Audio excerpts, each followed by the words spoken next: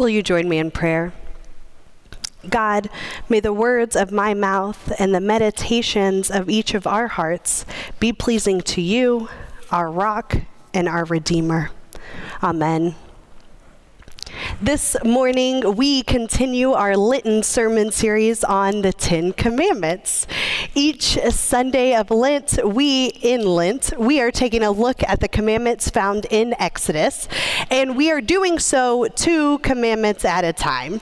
And even though these are ancient commands, we've learned that there is still a lot of relevance for each of us today, and that during this Lenten season, studying and applying these commandments can help prepare our hearts for Easter. Let's find out what this week's 2 commandments are. Exodus 20, verses 12 through 13. Honor your father and your mother, so that your days may be long in the land that the Lord your God is giving you. You shall not murder. The end. These are the 5th and the 6th commandments. Honor your mom and dad, and do not murder.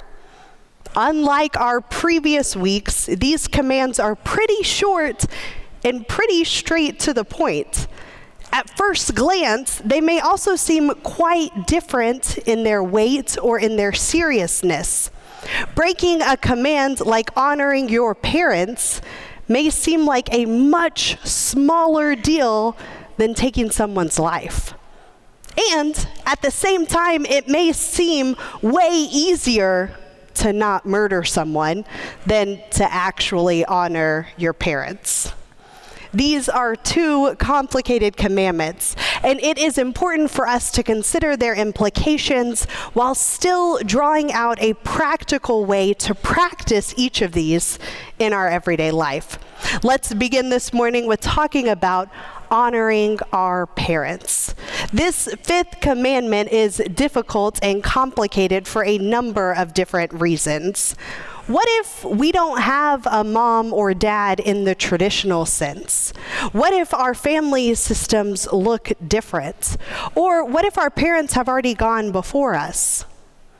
Or what if our parents are just the worst? Are there exceptions to this rule?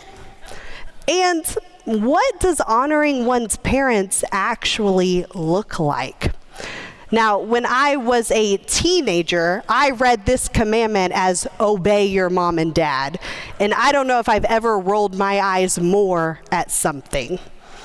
Why should I obey my mom and dad? This kind of seemed like my youth pastor's attempt to use the Bible to get me to listen to my parents. And I was not the most agreeable teenager, and I really didn't love being told what to do. I much preferred to argue and to question my parents' authority in my life. But throughout the years, I've come to see this commandment as more than a command to obey. And it extends beyond our biological parentage. Even in the biblical times that this text was written, not everyone had traditional parents. There were children throughout Scripture who were orphaned or who were considered illegitimate, who were raised by adults outside of their family, adults who did not share their DNA. Like back then, today, we have families that look all sorts of ways too. And still, this commandment holds true.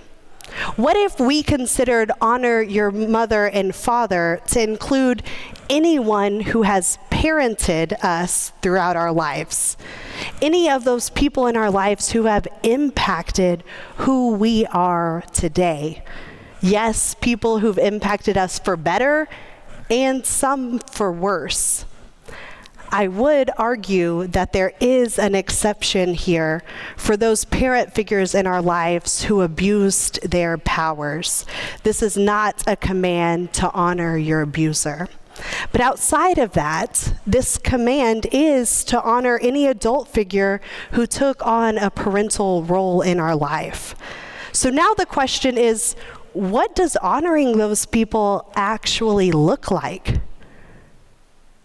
it starts with recognizing that not any one of us are self-made. We are not here on earth by our own accord.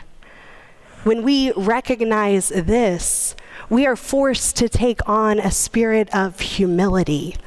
We are each products of those who came before us. Yes, for some of us, that means that we've learned from those parent figures in our lives how not to act as parents. And for others of us, we may have been shaped by those people neutrally or positively. In all cases, we did not come into the world through a vacuum, nor can we exist as if our lives are a vacuum, that we are not influenced by others. When we humbly consider that we were reliant on others to come into this world, we start to recognize the interconnectedness of all of creation. How do we care for those who have gone before us? In what ways do we look out for the well-being of those who are older than us? How have we learned from previous generations? When we take into consideration the well-being of those people who have parented us, we are honoring their contributions to our lives. We honor them when we take time to listen to their stories, to our histories. We honor them when we step up in moments of poor health or crisis. We honor them by the way we live our lives, by how we treat others in the world. And often we fail at this commandment.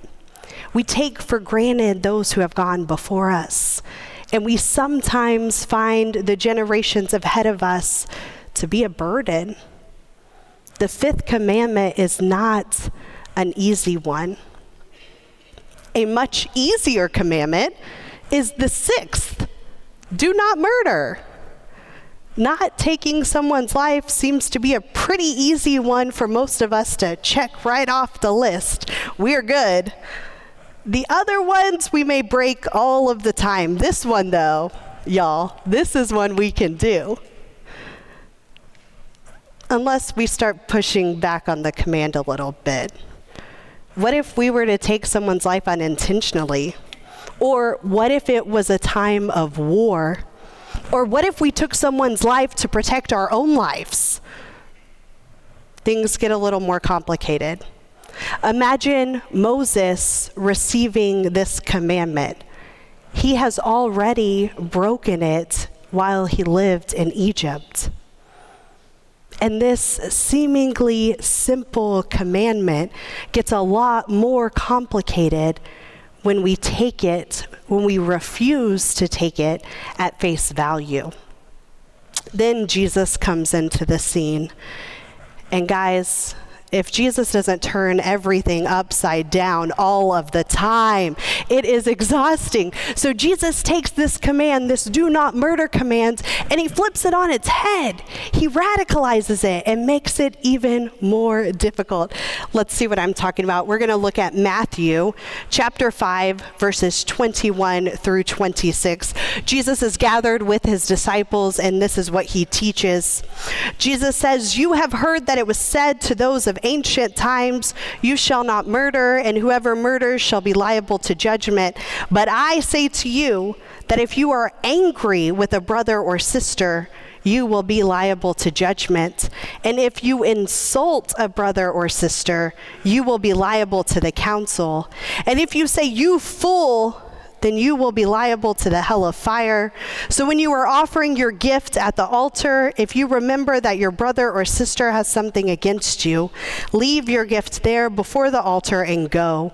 First be reconciled to your brother or sister, and then come and offer your gift. Come to terms quickly with your accuser while you are on the way to court with him, or your accuser may hand you over to the judge, and the judge to the guard, and you will be thrown into prison. Truly, I tell you, you will never get out until you have paid the last penny." This is the word of God for the people of God. Thanks be to God. Talk about complicated. Jesus does not say that murdering is cool. Jesus says the commandment to not murder stands on its own. Jesus just takes it a step further. He makes this once easy to follow rule now near impossible to follow. Jesus says that being angry at someone or insulting others is no better than taking someone's life. Haven't we all been angry at someone before? Haven't we all unfortunately insulted someone before? Not murdering, we can handle that. Not being angry, not insulting someone, that's a lot harder for us to follow. Jesus had this way of radicalizing what it means to follow God. Jesus didn't make it easy. Jesus made it real. He intensified how we are called to be in the world. Not to give us impossible tasks or to set us up for failure. Instead, Jesus challenges us to stop patting ourselves on the back for not murdering, and to instead recognize that even if we keep that command, we still fail to love our neighbors in a million other ways. Jesus challenges us to take seriously the moments where we let our anger get the best of us, where we allow our words to destroy lives. Jesus tells the disciples that when we are angry at others, when we insult others, it isn't just bad news for our community or our relationships. It's a threat at our interconnectedness, not just with each other, but with God too. It separates us from God. On a lighter note, on most weekends, if you were to enter into our living room, you would most likely hear this sound from our television.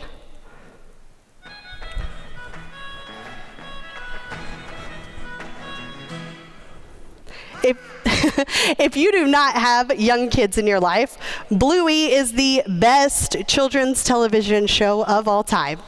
It is a story about an Australian family of blue heelers, and the stories mostly center around the oldest daughter and the show's namesake, Bluey. That's her right in the middle. These are 7-minute episodes found on Disney Plus, and they are full of make-believe and imaginative play. I highly recommend that all people of all ages set aside just 7 minutes to experience this and to see what the fuss is all about. In one episode titled Butterflies, the two daughters are playing a game with the next door neighbor. After a few rounds of the game, the neighbor gets frustrated by the younger sister because she's playing the game so slow and not really right either. So the neighbor convinces Bluey, the older sister, to ditch the younger sister. Let's go play something else and leave the little sister out. The little sister eventually discovers she's been left out, and the scene shows her going away sadly by herself. When we don't treat people with love, we are not being the people Christ calls us to be. In just those two verses of Matthew, verse 23 and 24, Jesus says, so when you're offering your gift at the altar, if you remember that your brother or sister has something against you, leave your gift there. Go. First be reconciled. Jesus offers us the solution to moments where we break the commandments. Jesus tells us in those moments where we neglect to honor our parents and when we murder or at the very least allow anger and insults and exclusion to dictate our lives, that there's still hope, that we can still draw near to God by reconciliation. What does it mean to make amends in our lives? What does it mean to go to those who we have wronged and work to make it better? In the episode of Bluey, Bluey eventually starts to feel regret for the way she treated her younger sister. Once she realizes how she's hurt her sister, she goes to her and admits what she's done wrong, and she asks her sister for forgiveness. Bluey works to make amends, and reconciliation is found between the sisters. In modern worship, I have laid out challenges each week of this Lenten sermon series. So even though I am not in modern today, I'm here in traditional, I thought it would be good for us to all challenge ourselves and continue the tradition. For this week, your challenge, our challenge, is a choose your own adventure. There are two options here. You can either find a way to honor a parent figure in your life, or you can work to make amends with someone in your life. That's our challenge this week. That's our Lenten practice. What are those ways you can honor parent-like figures, or what's a way we can work to build amends with someone? These commandments are not meant to set us up for failure or to make it hard to follow God. The commandments and the teachings Jesus brought are truly meant to transform our lives, to build a community of people here on earth who are working to bring about the kingdom of God through the way they interact with one another. That's what we're called to do. As we look toward Easter and the beauty of the resurrection, we remember that we can all work to follow Jesus closer in our everyday life. One of my mentor pastors used to end every worship service with this benediction: "May we follow Jesus a little bit better today than we did yesterday." We do this by honoring those who have gone before us and by treating others with love. And when we don't, because there will be moments where we fail and we don't do this, we're called to own up to those moments and to seek reconciliation. May we keep looking toward Easter and drawing near to Christ. Amen.